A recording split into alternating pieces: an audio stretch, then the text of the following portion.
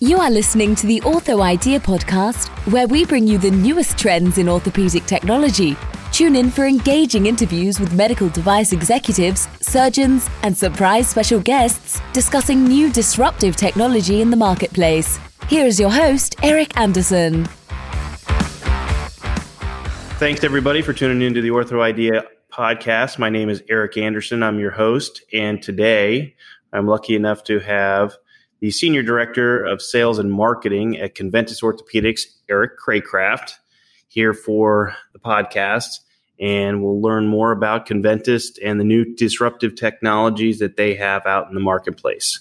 So without further ado, I'd like to welcome Mr. Eric Cracraft.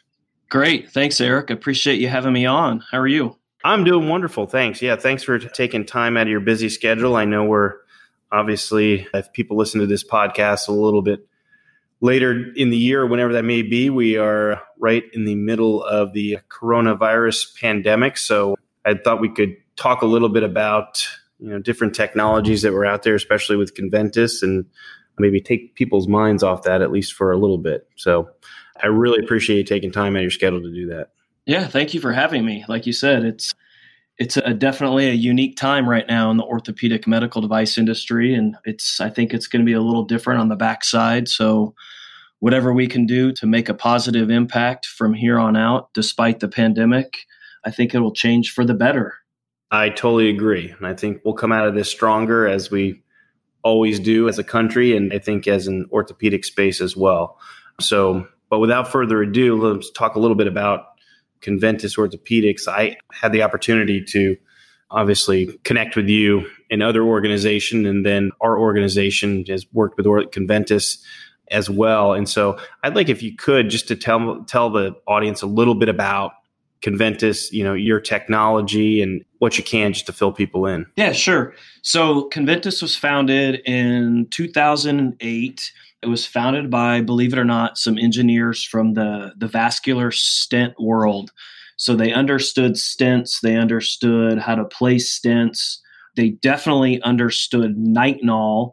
And for those of you that don't know nitinol was invented in the 1950s. It stands for Nickel Titanium Naval Ordnance Laboratory. And nitinol is used all over the world because it's a super elastic material. It's very high strength. And the unique properties of nitinol is it's what we call a shape memory metal. So in other words, we can shape nitinol at Conventus any shape that you could basically think of, from spheres to squares to triangles, et cetera, et cetera. And nitinol, it's a temperature sensitive metal. So as you warm up the metal, it changes its properties. So this is most commonly seen in the orthopedic world in staples. So they'll put a staple in. As it heats up, it causes compression across the osteotomy or fracture site. We also have seen nitinol use in flexible reamer shafts, anchors, and obviously in cages. So at Conventus, we've taken this technology and we've built it into what we call a platform technology to use these cages throughout the body. That's interesting. Thank you, Eric, for that explanation of nitinol. And I know that that's the application of nitinol is in several different products. So when you talk about cage, where are some of the indications for Conventus? Yeah, so good question. So when the company was first founded in 2008, the first product they worked on was the distal radius cage. There was actually a proximal radius cage and a proximal humerus cage. The first 510K clearance came in 2013 for the distal radius cage. And then 2 years later, the proximal humerus cage was cleared with a 510K. Interesting. And so as it stands today, where does the majority of, is it 50-50 between the distal radius and proximal humerus? So how does that look for your business? Yeah, for our business in today's world, the majority of the cages that are implanted in the United States are in the proximal humerus. We do have a good handful of surgeons that believe in the distal radius technology, and they're loyal guys. They use it regularly and routinely. Is the distal radius cage for every single distal radius fracture in the world that we all know it?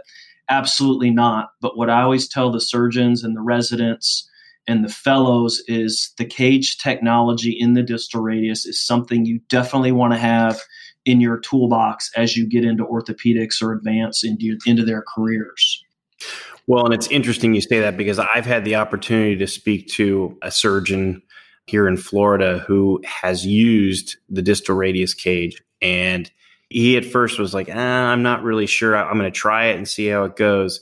And he said, you don't need to talk to me. You need to talk to my PA and the rehab facility. You need to talk to those team members because these patients are coming back and they're having immediate motion and they're not having the pain. And this is a guy who's a world-renowned guy in the upper extremity. And I was taken back because when he says something like that, you take it to heart. And so I know in the distal radius, and I've had firsthand experience that there are obviously, things as far as the rehab time has been significantly reduced. So for that, it's been great for these patients. And in the proximal humerus, do you see the majority of these being 4-part fractures, or what's been the scope of the cage application? Yeah, so a couple things on that. So you're absolutely right. So if we can get these patients back to their daily activities of living, if we can increase their range of motion earlier and faster, it all comes back to that AO principle of early active motion. So you're absolutely right. This platform technology, because the fixation, it's different. And I'll get into that here a little bit later.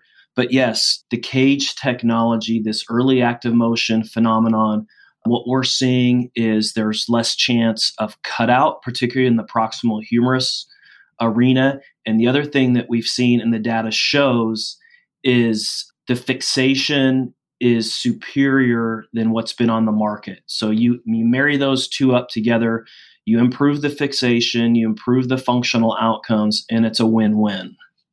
And when you say improve fixation, do you mean the interface of the cage and screws or the plate, or can you talk a little bit more about that? Yeah, sure. So we'll talk about proximal humerus, since that's the majority of the cages that tend to go in the United States.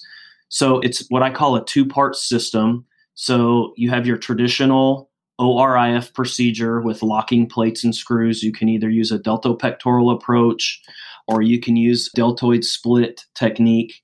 The deltopectoral is a more commonly used. We recommend that technique. So once the fracture is reduced, provisionally fixated with K-wires, it's plated with a locking plate. And then the additional step is the cage. So the cage actually goes through a spot on the plate. Once it gets into the fracture site, or let me back up. Before it's introduced, the cavity, what we call the cavity, is prepped. So the proximal humerus is prepared with the cavity device. And essentially what it does, it's going to create a cavity. So when the cage goes in and it opens up, it expands like a balloon. It has a home. At that point in time, the surgeon will introduce the traditional locking screws through the locking plate. Not only do the screws lock to the plate, but they also lock inside of the cage. And this nitinol cage, it's 2 layers. So as the screw interdigitates and goes through the cage, it's basically locking into the cage. So not only is it locked to the plate, it's locked to the cage. And that's where we're seeing this increased stability and increased fixation because of that extra cage screw interface. Interesting. So in fact, would you say it's almost the cage acts as another cortice that screw is locking into? Yeah, absolutely. You're exactly right. So as the screw enters into the bone, into what I call the near cage or the near cortex cage, there's 2 layers of cage that the screw goes through. It continues to go through, and then it will also engage the far cage cortex, if you will. And so it locks into that far cage cortex. The other benefit in the proximal humerus arena, even in the distal radius, is you can err on the shorter side of your locking screws to keep the screws from going into the articular surface. Or if you're worried about any sort of resorption, you can always err on the shorter side, as we have done historically with locking screws. But now it's even just gives the surgeons a little bit more confidence that they know that these screws are locked not only into the plate, but into the cage. Interesting. Well, And I guess my next question is, it sounds like fabulous fixation. And I know I've been asked this question over and over and over. And I know that you have a wonderful way to address it as far as removal of the cage or, somebody's going to have to go back in the proximal humerus itself and possibly down the road after, there's been fracture healing down the road that this patient may need an arthroplasty, shoulder arthroplasty. How do you address that? Yeah, and that's an excellent question. So I like to break this down into two parts. I think the first question is, if you were to call me and say, hey, Eric, I've got a patient, they were transferred from another facility, they have a proximal humerus cage in there, we need to take it out. So I call that, or I would ask you, is that an acute removal? How far out is this patient? If it was infected and it was recently put in, those cages can pretty much come out the same way that they were initially implanted. We just reverse the process. So essentially, we'll hook up the extractors, extract the cage back into the delivery tube, take the plate off, take the screws off, and go about our own way. Now, on the contrary, if you have a patient that has had ORF with the plate and cage, and their next steps in the treatment are to go to a reverse, most oftentimes, and I say probably 99% of the time, they're just going to cut the top of the humerus off, take the screws out through the plate, and then at that point, you can almost grab the cage and pull it out from the top. Gotcha. And you're making that cut anyway for your shoulder arthroplasty, so seems like it would be a pretty easy next step. Yep, you're absolutely right. And that's typically what we see in continuum of care. That's exactly what they're doing. Interesting. Well, it's a very interesting technology, and I know our surgeons that have done it. What are surgeons saying after doing it, or what kind of feedback are you receiving specifically in the proximal humerus? So I think a couple things. I often get asked, what is the learning curve for this? And I think those of us that have been in this business, anytime we come out with a new intramedullary nail or a total hip or a total knee or a minimal invasive plating jig, the learning curve is anywhere from 3 to 5 to 6 cases. And I would have to say that holds true to the proximal humerus Conventus cage. It's probably a good 3 cases. You definitely want to do a Sawbones workshop before you do it. And again, like I said, there's nothing new to the procedure other than deploying the cage and preparing the cavity for the cage. It's still standard surgical approach, standard locking plate and screw technology. And then really we're only adding 6 or 7 steps to put in and deploy and lock the cage.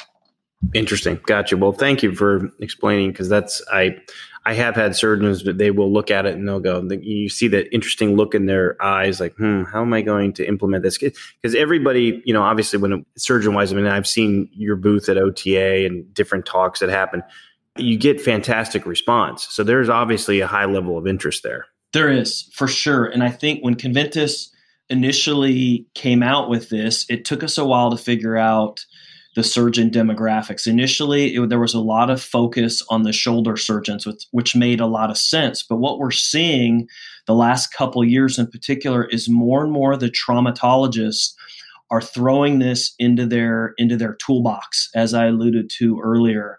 So I think it's important that not only the shoulder specialists, but the orthopedic traumatologists and the general orthopedic surgeons know about this to put into their toolbox, because there is a place for this in today's fracture world. Most definitely. And as I see out in the marketplace, there's seems to be, that's a whole other conversation about shoulder arthroplasty and the ebb and flow of whether they're going to go total, reverse, and why, and things of that nature. But I know that several surgeons, when they have a 4-part fracture or a 3-part fracture that comes in, they would much rather fix it than, have to go to a reverse on a younger patient. Yeah. And so it's interesting. So when I first came to Conventus, my initial mindset was, this is a perfect implant for, a 2-part fracture. I think that was the sweet spot. And so doing my due diligence as I traveled the country and was working with residents, doing Sawbones workshops and faculties and getting in the operating room, is I was asking all of the residents and the fellows and the faculty surgeons, where do you see this being used in your practice? And I was really surprised at how many guys and gals told me the 3 and the 4 part fractures is something where they would implement this. Well, it's been something, as you can see by the marketplace, how many different variations and iterations of plates and locking screws and, different things they can do. It's been something that overall companies have been trying to address. How are we going to fix these fractures? And I think, moving forward, I think obviously Conventus has done a fantastic job of doing that. And as we talked about before, just the rehab piece of it and things of that nature. Well, we've talked extensively about proximal humerus and obviously about distal radius. What's in the future for Conventus and things that you can talk about at this point? Yeah, so that's the exciting part. I think that's what we're all so excited where this platform cage technology is going. So there's a couple things. It's definitely going to move into the lower extremity. We've heard that for the past several years. We've got a really good surgeon design team for the lower extremity, some surgeons that we all know that have phenomenal experience dealing with lower extremity, long bone fractures, interarticular, extraarticular, the whole gamut. So I can tell you that it is going to be expanded, no pun intended, to the lower extremity. And we've also got a couple other unique, exciting opportunities in the works. Well, that's really exciting because I can see just the indications, and you don't have to go into it in depth, but just for me, whether that be proximal tibia, distal femur, calcaneus, and there's a myriad of different indications that are out there that this would be exciting technology for. Yep, you're absolutely right. And I think what we have figured out from 2008 until today is we've simplified the technique, we've improved the instrumentation. There's been several iterations of the cage itself. It continues to morph and improve, and you're going to see the best of all these worlds in the lower extremity platform coming soon. That's great to hear. Well, it's very, very exciting times, and we'll be anticipating the release of these new lower extremity products.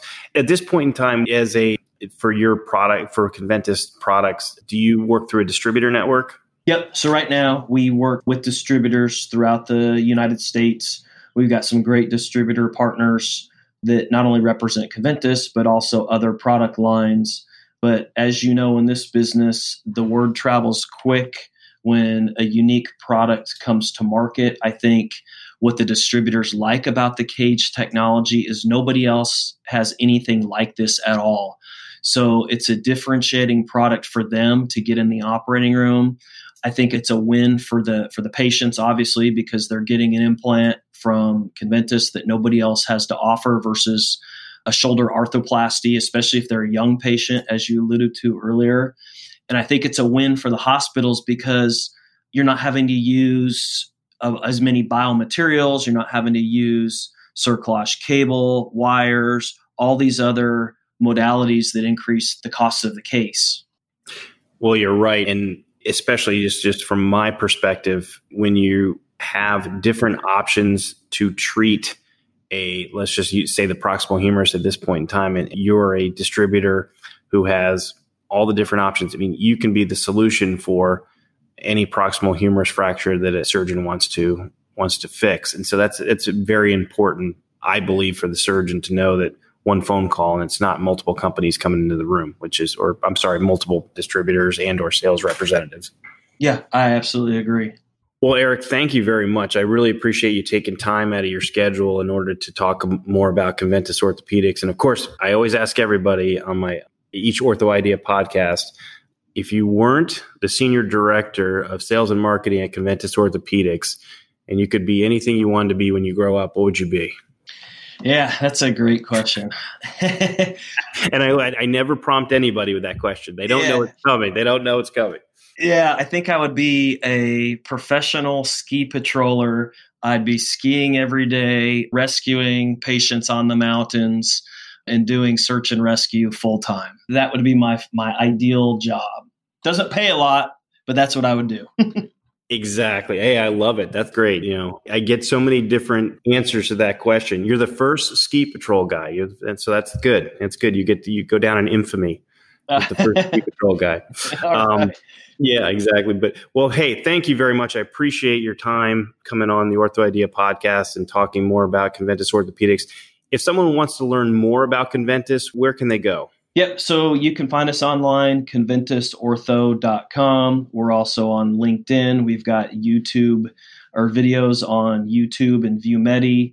So we're on pretty much all the social platforms. So thanks again for having me and keep doing what you're doing.